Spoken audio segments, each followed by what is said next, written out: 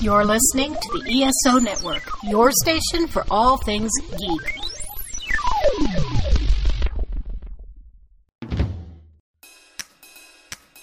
Hey, we're Monkeeing Around, a podcast about the Monkees. I'm Veronica Dashel. I'm Elaine Swetman. And I'm Charles Kelso. And we're too busy monkeying around to put anybody down. Welcome back to Monkeeing Around. This week we are talking about Beautiful, the Carole King Musical that we just saw at the Aurora Theatre. But first, Chuck, what's happening in the world of the Monkees? Well, this ended up being, probably the biggest news week we've had since we started this podcast. Yeah. Things just keep happening this week. So where do we want to start? We've got Micky Dolenz with a new EP. Yeah. Yes. And a book. And a book. And a signing. Yes. And a get-together. Yeah. And yes. It goes on and on. Yeah. So I guess we'll start with Micky's new EP. Yeah. Which the first song that we've heard, Shining Happy People, is fantastic. And if you haven't watched the video that goes along with it, it's a bunch of clips of Micky in his youth, like from a very young age up until about Monkees time. But it's a lot of fun. And there's a couple of clips you may have seen if you've gone to some of the newer shows that he's done, but a lot that you would never have seen before. So definitely check that out. So yeah, the news from 7A Records reads, "We are proud to announce Dolenz Sings R.E.M, a 4-track EP by Micky Dolenz released on November 3rd. The EP is comprised of songs R.E.M wrote throughout their career, all beautifully reimagined by Micky Dolenz and producer Christian Nesmith. You can order your copy on CD and 180-gram yellow vinyl now from the shops below, or get a signed copy straight from mickydolenz.com. So it's Micky Dolenz singing 4 R.E.M songs, and the first single is out now. It's Shiny Happy People. It's out digitally. You can see it on YouTube with the video that Veronica was talking about. You can listen to it on Spotify or get it on Apple Music and so forth. And then the whole thing's out November 3rd. And Micky's having a signing event at Wuxtry Records, which is, it's the record store for one that's on the record, so that's fun. Yeah. Yes. Yeah, they're having a signing event there. And I believe you have to call directly to the record store to RSVP. That's at Wuxtry Records in Athens. They have a second location in Decatur in the Atlanta area, but this is the Athens location in Athens, Georgia. Yes. RSVP to go get your record signed by Micky. In person. Yeah, like an old school. I think it's kind of cool that you have to call the record store. Yeah. Instead of just signing up online or something. That must be really annoying for them, though. I bet. Yeah. But no, it's probably fun for them to have people excited to come to their record store. Yeah. True. And a lot of people who've never been there. I've never been to Wuxtry Records, and I live in Atlanta. Yeah. I don't think I've been to Athens, Georgia. So, Right. But it's only about an hour and a half for us. Yeah. Now, I get it if you live in Los Angeles, that's annoying. But a lot of stuff goes on in Los Angeles, and it's annoying for me. So, Yeah. I wish Micky would cover more Georgia artists and do all of his record launches here. Right. Yeah. Now, Jody Ritson announced that there's also going to be a record release party that is following the thing at the record store. And it's dinner, drinks, pictures, autographs, and limited edition swag for those attending. But I think it's limited to like 25 people. So by this time this comes out, it may be too late. So I hope you're following Jody Ritson. But just in case, you can email Jody at jodysmonkeynews@gmail.com. And then this will benefit Make-A-Wish, Athens, Georgia. So it's going to a good cause, whatever the cost is. Yeah. Yeah, it sounds like a good time. Go to the record store, get it signed by Micky, maybe get a selfie right in front of the record store, holding the record with the record store on it. Yeah. And then go That's to awesome. a party with Micky and have some drinks and some swag. Decent Saturday night right there. Yeah, it is. Yeah. So that sounds like a good time. In addition to that, though, Beatland Books has announced all the pre-order stuff for Micky's book, I'm Told I Had a Good Time, the Micky Dolenz Archives, Volume 1. Volume 1. Yep, and this is out in Super Deluxe Edition, FlexiBound Open Edition. And so you've got some price options there. Yeah. We already signed up for us, right? Yes, Which Super one? Deluxe Edition. The Super Deluxe Edition. That's what we got for the last book, and it's well worth it. Yes. So Yes. We wanted it to match our Andrew Sandoval book. Right. Yeah. It's a little too we nice. haven't touched. Yeah, I feel like I need to wear white gloves. I'm afraid I'm going to spill Coke on it or something from across the room. I feel like I need to order the super cheap version as well. Yeah, we need to get like a FlexiBound just so we can have one to look at, and then put caution tape around the table. Or I feel like the Super Deluxe Edition should come with a Amazon ebooks So you can't share it, but you can see it. Even more important than just seeing it digitally. I understand why it's not digital, but I wish there was one that was searchable. Yeah. Because that would be super helpful. Yeah, it would. Maybe in the future we'll get that. But I know he needs to recoup his investment for the time and money he's put into these projects. He put a ton into it. Yeah, because he goes all out on these things. These are like super, like nicer than they need to be. Yes. Which is fine with me because it's, it's nice that the Monkees are getting this kind of treatment. And in this case, Micky's getting this type of treatment. But I mean, this thing's got photos going back to Circus Boy days and earlier, a lot of stuff from the 67 tour. So it's a lot of like candid photos with the Monkees and behind the scenes, various places and that kind of thing. So this should be a treasure trove of stuff. Andrew did an interview on the Zilch podcast recently that I recommend because it's going to make you want to buy the book. So don't take my word for it. I ordered the Super Deluxe, but I'm also very excited because I'm finally going to get a copy of the Day by Day because I missed out on it the first time around. So but I'm going to have the one I can touch and flip through the pages and not worry about so much. We're going to come to your house and read yours. If we crease it, we won't be creasing ours. But I still am probably going to be like very gentle with it because it's like, it's still not a cheap book. His book's good. No. Well, and I know how much they go for on eBay right now too, which is ridiculous. So I'm almost more excited to get that. Right. So that should be awesome. Now, on top of those two things, as if that wasn't enough, now we've talked about it on the podcast before, but Friday Music is reissuing Micky Dolenz Puts You to Sleep, this time on vinyl and on blue vinyl, which looks very nice. But also, it was just announced that they are also doing the original Monkees album. It's coming this fall. It says the Monkees debut album in mono, splash vinyl, gatefold, with a Papa Jeans Blues misspelled cover. I mean, everyone's got this record. If you've got a Monkees vinyl, you've got this one. Yeah. And Pisces. you know. But I mean, it looks nice. It's going to be fun. I mean, it's a Monkees issue. And they've got that and Micky Dolenz Puts You to Sleep both coming out this fall. Yes. So if you still have any money left after Beatland and 7A get done with you, head over to Friday Music and pick up these two things too, because I mean, it's a wealth of riches. If you know a Monkees fan and you're ready for Christmas, I mean, or exactly. If you are the Monkees fan, your spouse needs to listen to this podcast. They know to get you for Christmas. Yeah. Yep. Okay, now Elaine, you were telling me that Andrew Sandoval is doing a show with our buddies at Beatles. Yes. Thursday, September 21st at Molly Malone's in Los Angeles. Okay. So this is for the LA folks and the California folks. If you want to see Bebopalula and Andrew Sandoval, they will be at Molly Malone's on Thursday, September 21st.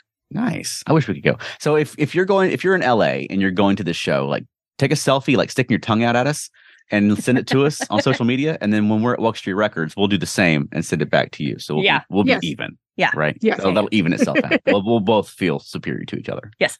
Yeah. All right. So that's what's happening in the world of the Monkees.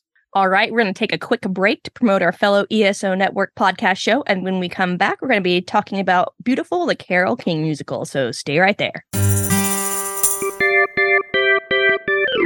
Ask yourself, is the Flopcast the right podcast for you? Do you have trouble picking a favorite Weird Al song, Karate Kid sequel, or Justice League Detroit member? Are you obsessed with Cousin Oliver from the Brady Bunch, Vicky the captain's daughter from the Love Boat? Or Vicky the robot from Small Wonder? Do you think Cyndi Lauper's We Are the World solo is the most important event in history? You have half an hour a week for something completely stupid. Then the Flopcast might be the right podcast for you. We're on the ESO Network and at flopcast.net. Welcome back to Monkeeing Around. This week we are talking about Beautiful, the Carole King musical.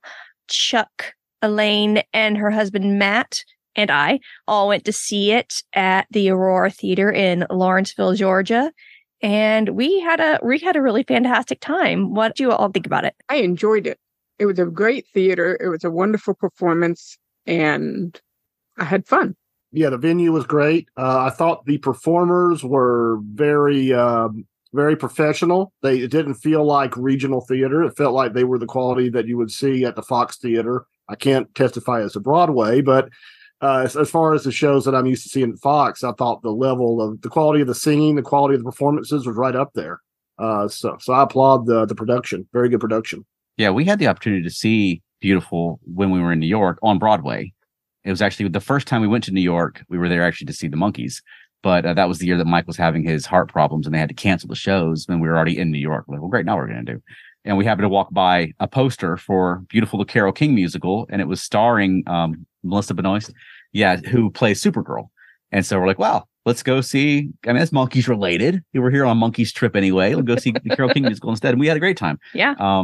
So yeah, seeing it again now that it's in regional theater here in Lawrenceville, it was fun. I thought they did a great job. I was impressed with their production. And we had great seats, much better seats than we had on Broadway. I'll tell you that. Yes. For way less money. Yes. But I mean, even if you're not here locally, we're going to talk a little bit about the local production that we saw. But also, I mean, they mentioned at the top of the show that there's a lot of regional theaters who are doing Beautiful now. Because it just came available like 2022. Right. So Google, Beautiful Carole King musical and your hometown, and there might be a production going on nearby. We had to drive about an hour to see it from where we live, but it was well worth it. We had a great time. Yeah. Yeah. In the words of the Monkees, they might be coming to your town. That's right. Just like Chuck and I had said when we originally saw Beautiful on Broadway, there was not enough Monkees references. Are we going straight to the Monkees content? Yes. Okay. Because there were so many that Carole did with Jerry, and I know we're skipping ahead in the story, but they played their almost pre-Monkees time as when they were splitting up. Yeah. But they did so much with the Monkees. Yeah. So they had some great songs with them. Yeah. I mean, the only Monkees related, the only song of the Monkees that really you hear is Pleasant Valley Sunday. Mm-hmm. When they're moving into the suburbs. Right. Well, I mean, it makes sense. Yeah, narratively. It's a great song. I didn't catch that didn't click in my head when I saw it on Broadway. It clicked in my head better here because I feel like they had a better transition of that at this location where they were bringing in the set. So this song really fits. Yeah. Because that did not click for me on Broadway. Yeah, I mean, we should say this is a musical based on Carole King's life. It's not a documentary. Right. So if you're writing a thesis on Carole King, don't use this as your sole source. No. Because they play fast and loose with the facts, to tell a story. With the timeline. The timeline The timeline's very strange. Yeah. But I mean, when we saw it on Broadway, and it goes through the show, and there's a lot of people playing different acts who are singing their songs. I mean, from the Righteous Brothers, the Drifters, the Shirelles. I was going to say Supremes, but I was like, nope, that's not right. Little Eva. Yeah. Yeah. But then they get to Pleasant Valley Sunday, and they've got Marilyn Wald, who I think is a fictional character. I think she's just a composite character. I don't think there's an actual Marilyn Wald, not that I'm aware of. But they had her recording a demo of Pleasant Valley Sunday, which the demo that I know of was sung by Carole King. Yeah. Instead, you could have brought the Monkees out. You could have had somebody. I mean, it doesn't take much. Put one of them, put them all in hair. Put one of them in a green hat. It would have been cool to have the Monkees. Yeah. Come out just like the others did. I thought one of the guys had the giant curly hair like Mickey of the second season. So I was like, hey, maybe they're gonna sneak in and have him be a monkey, even though that's not actually in the script. Yeah, I don't think regional theater. They don't think that they stray that far from Broadway, from the scripts. Yeah, that's a disappointment. I feel like there should have been a little more monkey love in the script. I mean, as it was though, there's a lot of figures in this play that are big in the Monkees story. So even if you only know 1960s music history through the Monkees, you'll know people like Donnie Kirshner and Carole King and Jerry Goffin and Cynthia Weil and Barry Mann. Yeah. And you commented, Matt, when we left that, I mean, Don Kirshner was a much more sympathetic character here than we typically hear him spoken of. Yeah, they're like, oh, Donnie wants my song. That's great. I have expected him to do a heel turn when Carole King was announcing that she was going to go out on her own, but instead he was all supportive and all gung ho for it. And I'm thinking, no, if the way he handled the Monkees, I think he'd have been a little more bitter about it. Right. Yeah, Don Kirshner in this story is very much like the gruff but heart of gold boss. Mm-hmm. which that's not how he's portrayed in the Monkees story, as we're often told it. And now I've never met Don Kirshner, but could have been a lovely guy, and he may have been great to Carole King. I know that like they were involved, like Cynthia Weil like co-wrote a song, at least one for the musical. Like they had at least had some involvement, so they may have loved him. I mean, they may not have the same experiences. I don't want to say that they're wrong. It's just it's as a Monkees fan, it's kind of weird to see Don Kirshner as the gruff but lovable old boss. So I'm only just now clicking that the boss guy is Don Kirshner. Really? Yeah. Like as you guys were talking about it, I was like, but he was never on stage. So I'm scrolling down and right under Barry Mann's name on the character list is Don Kirshner. And I'm like, yeah, that was who they were pitching songs to. It was Alden Music at 1950 Broadway was where she went to work. Yeah. That's the old gruff guy is Don Kirshner. No, that's not Don Kirshner. Well, that's according to the beautiful Carole King musical, it is. Yeah, I can imagine that guy making Mike Nesmith want to punch a hole in the wall. No. Right. I think the part that seems that now knowing the parts when Carole and Cynthia were going back and forth about, well, he told me this. Well, these other two have been making more music than you. You better get at it or you might be out. And then Carole's like, well, you know what? He told me. Right. That seems more like Don Kirshner. Right. Yeah, and just recently we were talking about Cynthia Weil on the show. She just recently passed away in June. I mean, do we want to jump into the characters and the stuff from the play and how they were portrayed? Yeah, let's go with talking about the characters. Yeah. Let's start with Carole. I thought she was fantastic. Mm-hmm. Yes. She played the young ingenue 17-year-old Carole. And there was a clear difference between what she was doing there and what she was doing after she had a kid and what she was doing after she'd had her second kid and what she was doing when she was at the end of the show when she was going up on the Carnegie Hall. Right. Yeah. Yeah. She had a different way she held herself and everything. Mm-hmm. Mm-hmm. I mean, I think in both of the shows that we saw, they both did a good job of portraying her as both a teenager and a young mother and an adult. And she's by the end, she's pushing 30. Yeah. And that transition from a young girl who wants to be a songwriter to an established songwriter who's ready to step out in front of the microphone herself. Mm-hmm. I thought that was very well played. I mean, they did a good job, I thought, of using the songs to sort of tell her story. It's not a musical in the sense like they don't sing their feelings like they do in a lot of musicals. Yeah. But they tied the songs and the lyrics of the songs in pretty well with the story and what was going on in their lives, which I thought was pretty good. They played a little fast and loose with the songs that she's saying. Like they had her sing "It Might As Well Rain Until September" as if she had written that when that's a Goff and King song. So things like that. They like I said, it's not a documentary. It's right. It's a telling of the story, but I thought they did a good job overall of sort of tying in the lyrics of the songs with what the characters were going through at the time. Like when when she was a songwriter and she was still living at home, and apparently she dated Neil Sedaka, and he had that song called "Oh Carole" because and I thought that was kind of funny. I was like, oh, did she really date Neil Sedaka? That's interesting. She actually had a single called "O'Neill," like one of her early singles before she was a big songwriter. She had a response song called "O'Neill." Which I want to say I read that Gary had a hand in helping her write that. Like probably. That was, I did also, because I didn't know this, that she was 16 in college because she skipped 2 grades, but then she was young when she had that first baby. Yeah. Young. I was like, when she was like, I'm pregnant. I was like, wait a minute, how old are you? So, yeah. Although some time may have jumped a little bit. She may not have been 16 or 17. She may have been 18. I think in real life, she was 17 when they got married. Mm-hmm. Yeah. Yeah. So she would have been 17. But this is also 17, that's a little different in 1959 than it is today. True. Yeah. True. I think just culturally, I think it was more especially since she was already in college and probably almost finished with college. Yeah. True. But yeah, I thought that the actors did a good job. I really, both times we saw it, I really enjoyed the portrayal of Cynthia Weil and Barry Mann. Yes. Yeah. They were fantastic. I really, really enjoyed them in this production, especially. It was about as much about them as it was about Carole King. In fact, it's, in the program, it has featuring songs by Carole King, and please fill in the names, Jerry, and then Cynthia and her husband. Yeah. So it was very much the four of them, the two couples in competition, but friendly competition, how they made each other better. And I think that was the focus of at least the first act and well into the second act even. Right.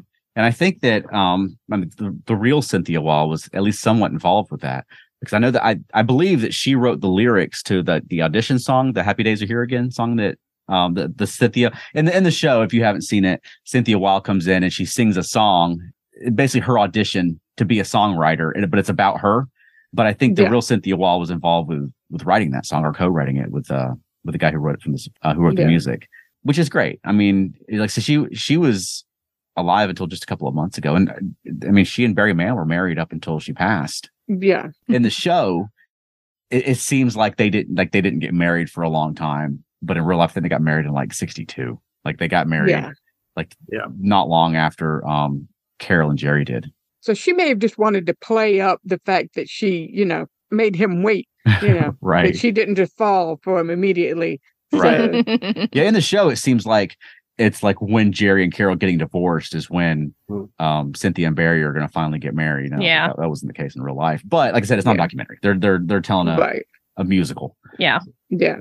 And I love this kind of musical. Veronica, you're a musical theater person. Like you majored in musical theater or in theater performing arts. You've been doing music your whole life. I've never been a big musical person, but because I'm married to you, I end up seeing a musical on stage probably like once a month. Once every couple months now. Yeah. But I mean, probably my favorite ones though were ones like Jersey Boys or that one about the Temptations, or we just recently what was the one we just recently? Whitney Houston? No, it wasn't Whitney Houston. Tina Turner? Tina, yes. Yes.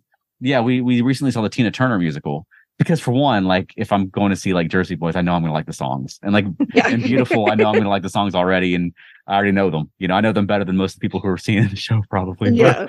But, but it's fun. I like these kind of, I like biopics generally, but I like these musical ones where they weave in the songs that they wrote, even though it's not accurate to history. It's a fun celebration of that person's life and work.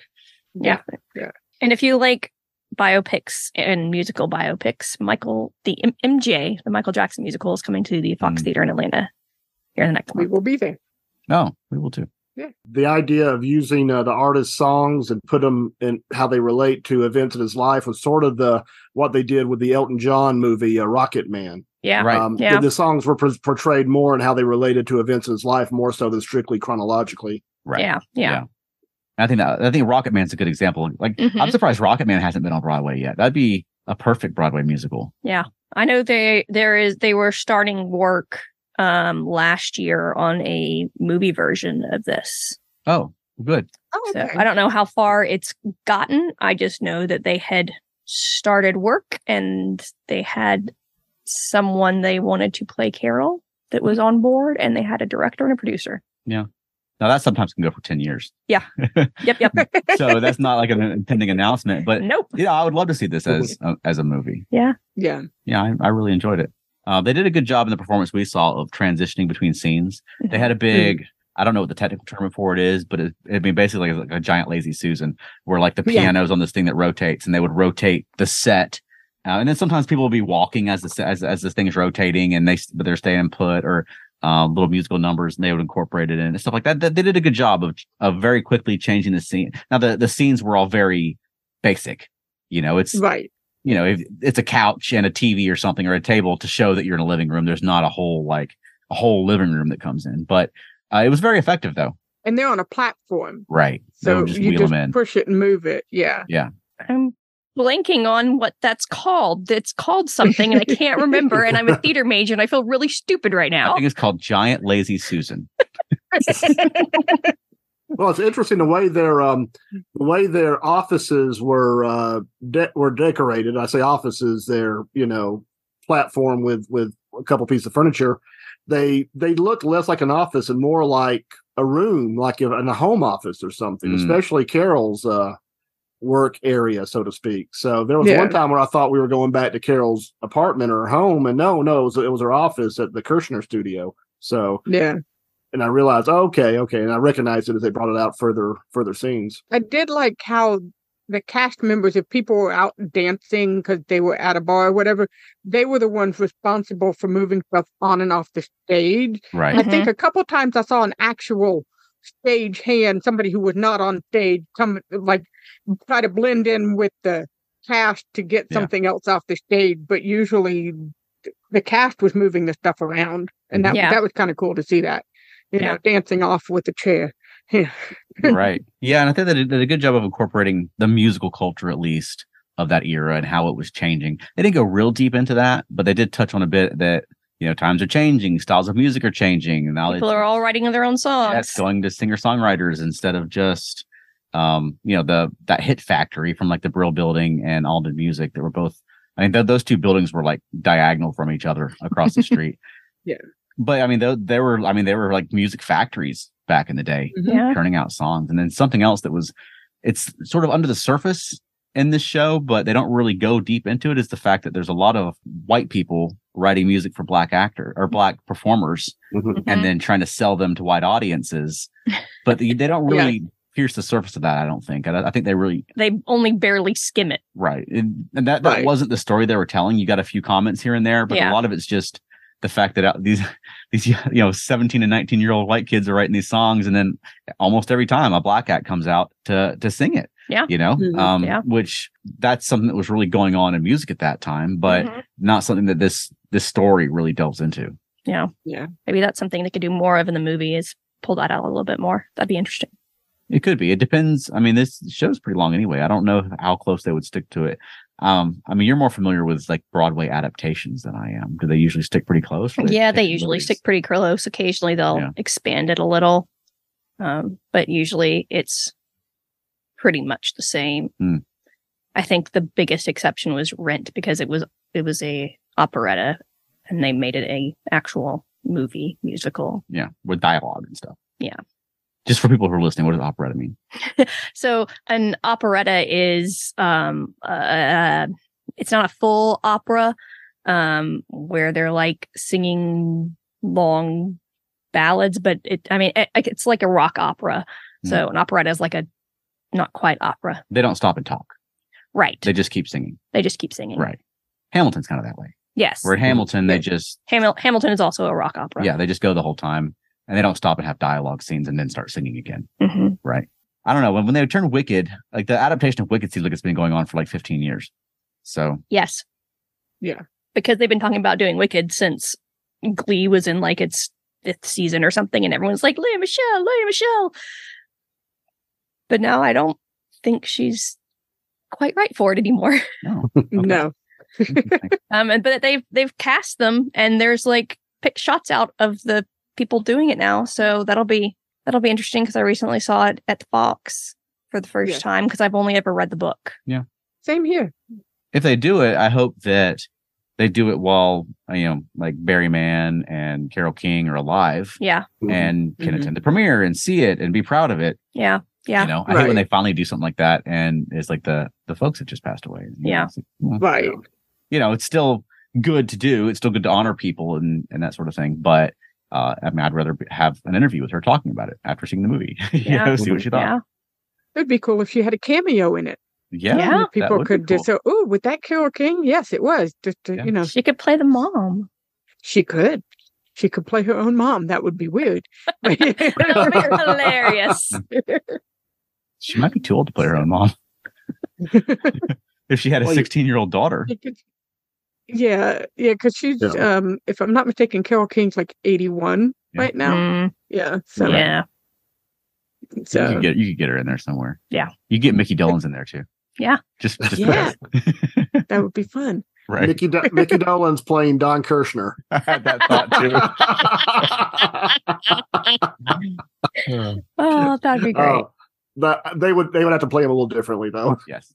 Yeah. Yes. That's good. Yeah. Speaking of playing, one of the things they had mentioned at the beginning of the show before it opened is their Carole King is actually a musical director.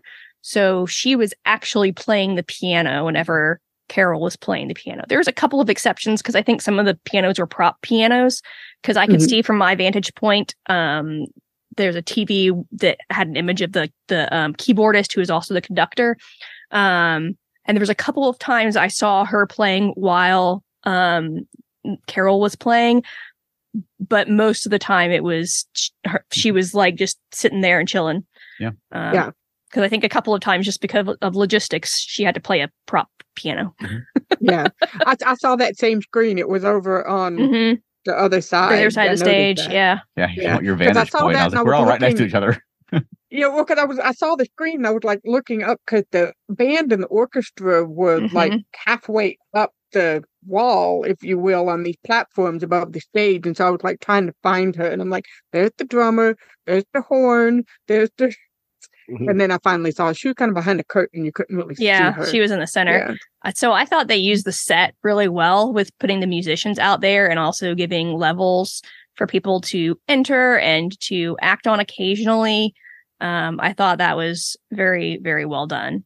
Yeah.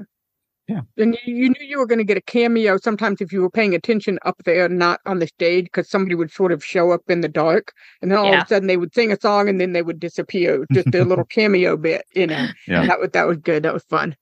Yeah. So I can only imagine the franticness of backstage and changing costumes. Yeah. Oh, yeah. Especially the ones who played the Shirelles. Because they were in like 3 or 4 different outfits, I think. And then that's only when they were playing the Shirelles. There were tons of outfits when they weren't playing the Shirelles. Yeah. Right. So I can only imagine they had like a dresser or two on each side of the stage. Well, like the guys who played the Righteous Brothers were all over the play in different parts. Oh, yeah. Like a different, we have a long hair wig on this time and that sort of thing. But yeah, I imagine it's a lot of backstage. You got to be real coordinated, like real organized back there. Yep. To know where everybody's wig and shirt. We know this very well. Yeah. I was about to say. I did see in the program there was actually a wig person. They had like backstage a dedicated wig person. I mean, because Carole King had 3 wigs herself, I think. Yeah. You know, so I think a lot of I'm pretty sure, with the exception of the guys, I'm pretty sure all the leading ladies had wigs. Yes, I think Cynthia and Carole both had wigs. Well, Barry and Gary did not. That was their real hair. Interesting. So. Yeah, I don't think the guy who plays Barry Mann plays the guitar. No. Or at least he wasn't on stage. No. But he was doing pretty good at pretending. Yeah. He was doing some kind of chords. Yeah. He was moving his fingers like he was actually playing chords, and they looked like actual chords, but I don't think he was actually. And to be fair, we were in the front row. Yes. And it's not a like, it's a very intimate venue. The stands seem like they go, not the stands, but the seats seem like they go more up. Like there's several levels, rather than deep. So I don't think anyone would have had a bad view, but we had probably the closest view to a lot of what was going on stage. But I thought he did a good job though. The folks who were playing Barry and Cynthia, they were amazing, very charismatic, and it's easier when you're playing like the other main couple, right? Because you're the main couple's friends, and so I think you're a little bit freer. You're not having to carry all the drama of the show. Also, they were in real life. They were kind of the more loose couple, at least Cynthia, from what I've read. Okay, I really loved the woman who's playing Cynthia in this. I thought she was really fantastic, and I really enjoyed all her little tics and facial expressions and reactions as things were happening. And there were times when like they were doing their little thing in the dark, and we happened to be on the side of the stage where their office was, where I was watching her instead of watching what was going on the stage. Yeah. Well, and I did from the program, the one who played Barry Mann. This is he's not a stranger to doing this kind of play, because he was in the Jersey Boys National Touring Company as Frankie Valli. So he's got experience doing this exact kind of thing. So and you gotta be able to sing to play Frankie Valli. Yeah. You can't fake that. No. Have you guys seen Jersey Boys? No. That's good. You should at least see the movie. I'm slowly dragging Matt into the world of musicals. Slowly. Well, I always said I didn't like musicals, but then I saw Hamilton. I said, okay, this is the one I like. But then she told me to see. Then she told me to say Hairspray, and I'm like, okay, there's 2 I like, and now this will be the 4th one I've seen, and I'm thinking, dang it, I guess I like musicals. we get a season pass to the Fox each year, past few years, and so I see a lot of musicals now. Some I like, and some I don't like as much. But I mean, if you've got someone like that who isn't big into musicals, I mean, start with some of the ones that are based on like real, like musical performers and writers and things like Jersey Boys or like Beautiful, the Carole King Musical, because it's a good entry point. It's not the things about that put off people who like musicals. I don't think are as put offing. That's not even a word, but are all as off-putting. There you go. And this, because they're playing famous songwriters and people are going to sing their songs, and that's natural. Right. That happens in biopics that aren't musicals, but they're telling the story of these people who are singing these songs and writing the songs. And so it feels more natural than I've got a feeling so big I just have to sing it in the streets and then everyone in the street will dance with me. That's the sort of thing that I think a lot of is off-putting to folks who don't like musicals as much. But I mean, it's a good entry point, I think, for some folks. If you've got people like that, try Jersey Boys or try Beautiful. What was the Temptations one called? Is it just the Temptations? Yeah. I can't think of the name of that one, but that one's good too. We had a great time watching that. Yeah. Well, we have a season pass this year for the Fox, so we will be seeing Annie and MJ and Six, and we're going to see Hamilton again because we saw it when it was here last time around. So we're seeing all of them. So he will be inundated full with of musicals. Yes, he will be inundated. Yeah. As far as Beautiful, the Carole King Musical goes. Let's get back to our original topic. Monkeys talking to musicals. No kidding. Were there any like standout songs or songs usages or performances that really grabbed you? I really liked how they used One Fine Day. Okay. That's a good one. I'm not thinking of any particular songs, but I think just being kind of it's a basic knowledge of music at the time. I was surprised by how many songs between those two writing groups that they were responsible for, that anybody who will hear a lot of songs they're familiar with, whether they know they wrote them or not. Right. Yeah. It's a lot of oldies radio. Came from these folks. I really enjoyed the use of Up on the Roof. I thought that having Jerry sing that was great. I mean, I don't know how accurate it is that he would sneak up on the roof to escape his family life. That was sort of the story that was told in the show, was that he used to sneak up on the roof to get away from an abusive father or a bad family situation. I don't know if that's accurate, but the way it was used in the show was pretty moving. And that's one of the good things about, using these established pop songs like this to tell someone's story, is that they're recontextualizing them in a lot of cases. And sometimes it's fun just hearing, you're so used to the produced version that's been on the radio for 50 years. And then just hearing someone just sit down at a, piano and just sing the lyrics meaningfully, as like almost like a first person narrative it recontextualizes it. Yeah. So I thought that was cool. Fun with Locomotion, Little Eva's version of Locomotion. That was really fun to hear that. That was good. Yeah. Fortunately, being a child of television, many of these songs I heard as commercial jingles for the first time. Talk about recontextualizing songs, right? Yeah, not a good way. Yeah. I remember the first time we saw it. I was really surprised when the nanny turned into a pop star. And this time I knew it was coming, but I will say the costume change that they did there was amazing. So extra kudos to the costumer for all of it, but especially for that one. Yeah, because she had a reveal. She just all of a sudden spun around and she was in her party dress, ready to sing the Locomotion. Yeah. We recently did a show where you had 3 costume changes, and I'm envious of them having like wardrobe and costume like professionals to help them for costume changes. As a Monkees fan, what wasn't there that you would have seen, or what would you like to have seen done differently? I would have liked to seen her actually working with the Monkees.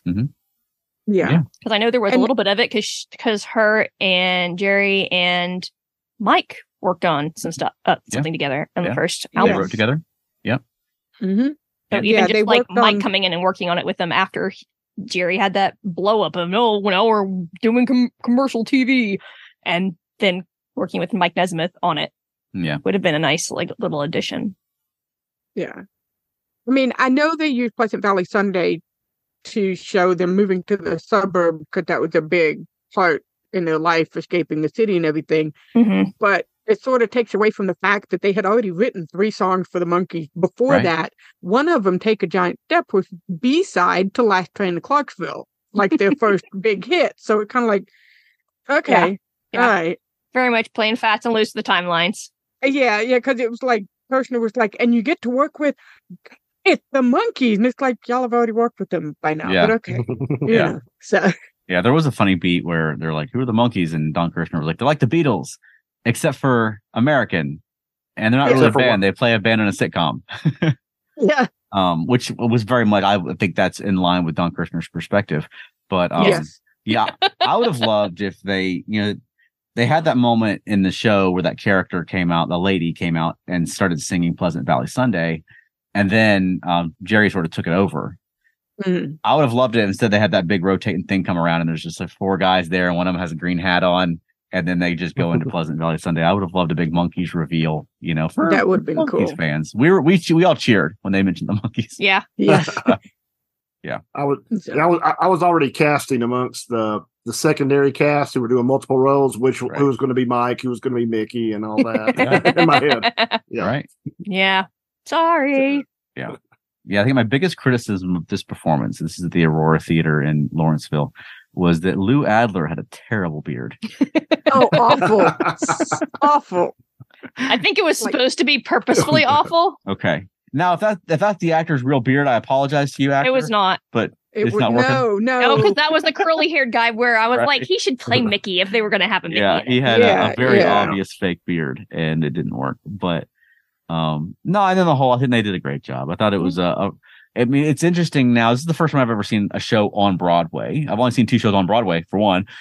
This one, King Kong. But to see a show on Broadway and then see it in regional theater. Especially how close we were. We were front row. Yeah. Right. So, I was very impressed by the whole performance and the cast. I think they did a great job of bringing it. And I love that they do that you don't have to go to Broadway to see this show. You just wait, and then eventually it'll make its way around to you. So, yeah. I would definitely say, if wherever you're at listening to this, like Google it, see if somebody within driving distance is doing a version of, or a performance of Beautiful, the Carole King Musical. And if they're not, like, contact the local regional theater and say, "Hey, what's up? Where's Beautiful?" Yeah. See if you can get them to do it. Yeah. And also just go to whatever they're showing so they can stay in business and keep bringing shows to you. Else you might never get to see Beautiful, the Carole King Musical. Very true. Yep. Yeah. All right, Chuck. So do you have a You May Also Like for us this week? I do. And this one is a little bit different because I've got a little roundup here of bands from the 60s or that are carrying on 60s legacy that have new singles or albums coming out. And there's quite a few of them, actually. So first up will be the Rolling Stones, because they're still the Rolling Stones. And they've got a single that was just released entitled Angry. And they've got a new album that's coming out this October. I think it's supposed to be out October 20th. And it's called Hackney Diamonds. And I think this is the first album. Like, they had a blues cover album a few years ago, but I think this is in 18 years, the first album of new material from the Rolling Stones. And it's got some material from Charlie Watts on it. It's got like Paul McCartney and Ringo Starr are supposed to be contributing to it.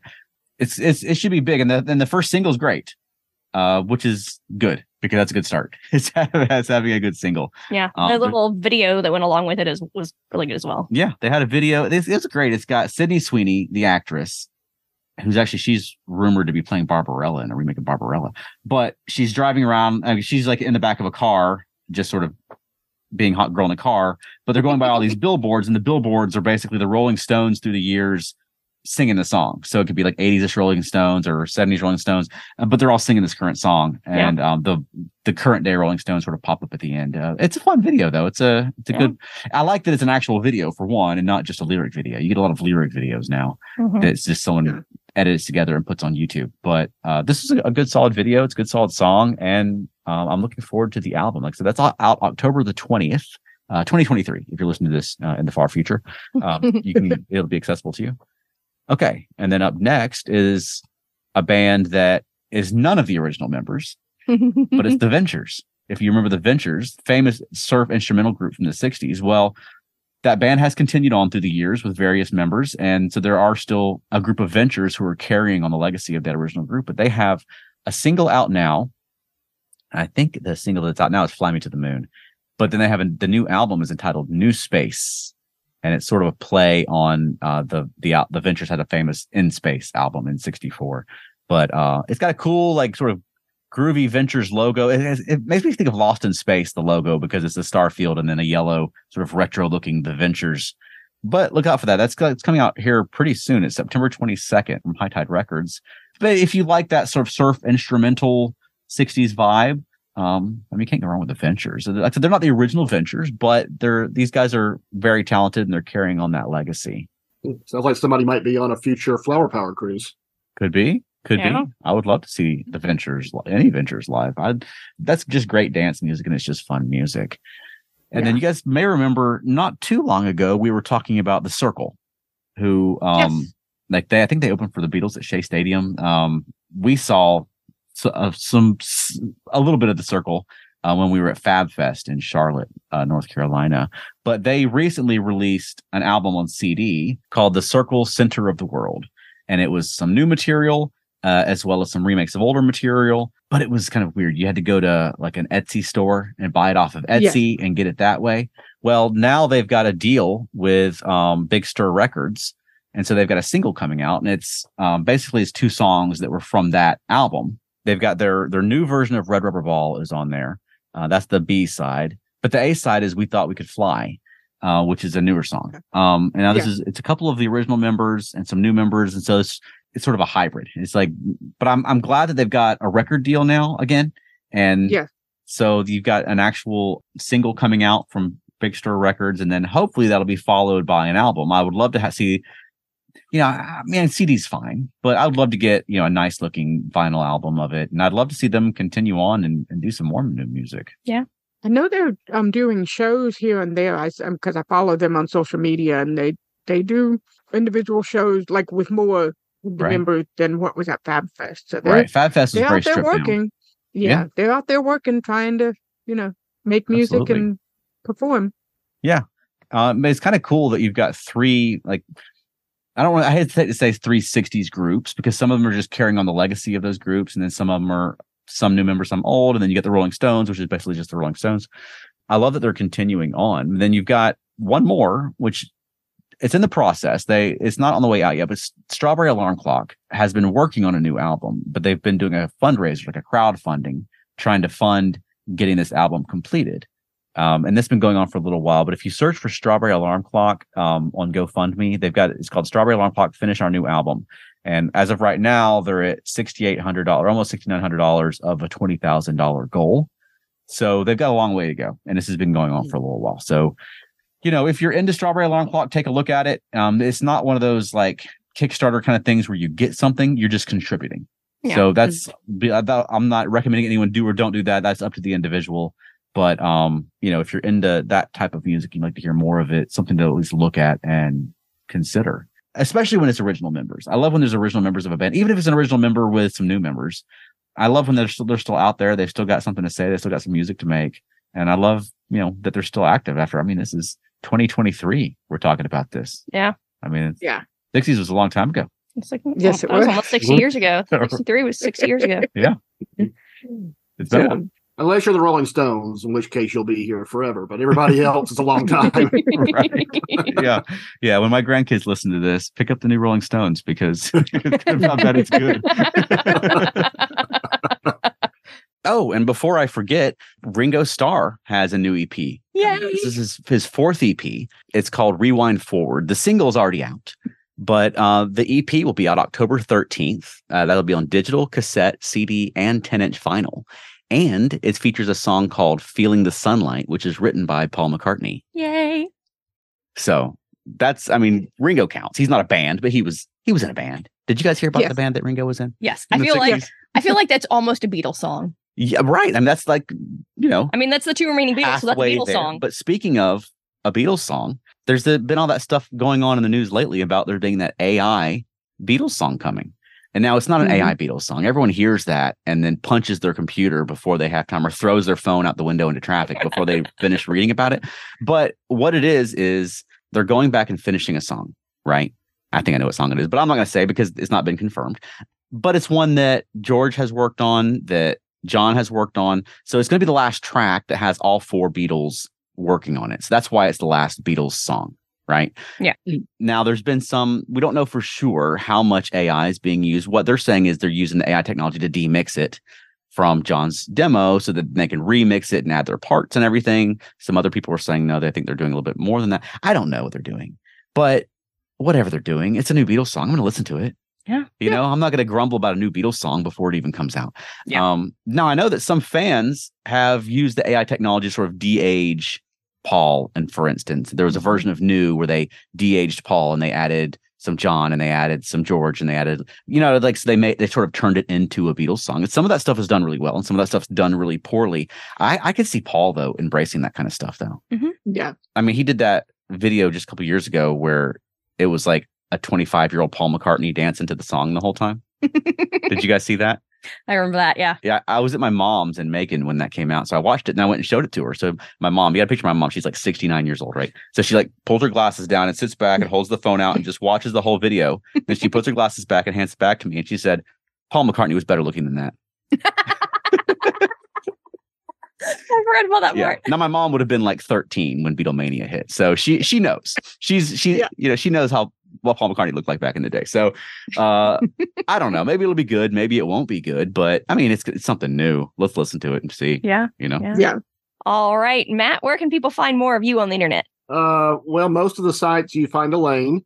We have a joint Facebook endeavor where we catalog what we watch on TV, oftentimes comment, and trying to find ways to expand that into other forms. More information on that soon.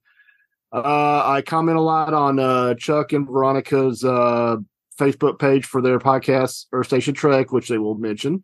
But right now I'm getting ready to do a countdown of the animated series episodes. We're about finished watching that. So I've counted down the first 3 seasons of the original series episodes, and this will be sort of along those lines. So people can find me there. And otherwise, that's mainly it. All right, Elaine, how about you? You can find me on Facebook at Monkeeing Around, on Twitter, X at Monkeeing Around. We also have email at monkeeingaroundpodcast@gmail.com. You can also find me on Facebook at Elaine and Matt Watch TV. All right. And how about us, Chuck? We have a big announcement, actually. Yeah. Because since our last podcast, Felt Nerdy, which is our puppetry duo, that's what we perform as here locally, we launched our YouTube finally. Mm-hmm. Yeah, we've had some material that we've been sitting on for a while that we filmed during the pandemic for various online conventions. But none of it was quite as good as I'd hoped it would be. And so I was I kept wanting to revisit it. People have enjoyed it, but I'm self-critical. But I mean, it came up during Dragon Con that they were doing this puppetry screening and they were asking if we had anything they could show. And so I gave them some stuff and they wanted to publicly screen it. And I was like, well, you know what? we can go ahead and start putting this stuff out. I've been sitting on it too long. I'm not gonna. I would just remake everything if it was left up to me until it was good enough for me. But it's getting some good reactions on YouTube. If you go to YouTube and search for Felt Nerdy. Mm-hmm. We're starting with some stuff that we've already got, and we've got some plans to start shooting some more stuff and get the ball rolling on getting more of our work on film, which is a little bit of a challenge. It's a different discipline than performing live is. It's a very different setup. Mm-hmm. But yeah, we're having fun. We're gonna be filming some more stuff, and we're hoping to have some stuff out through Halloween that'll be a lot of fun. Yeah.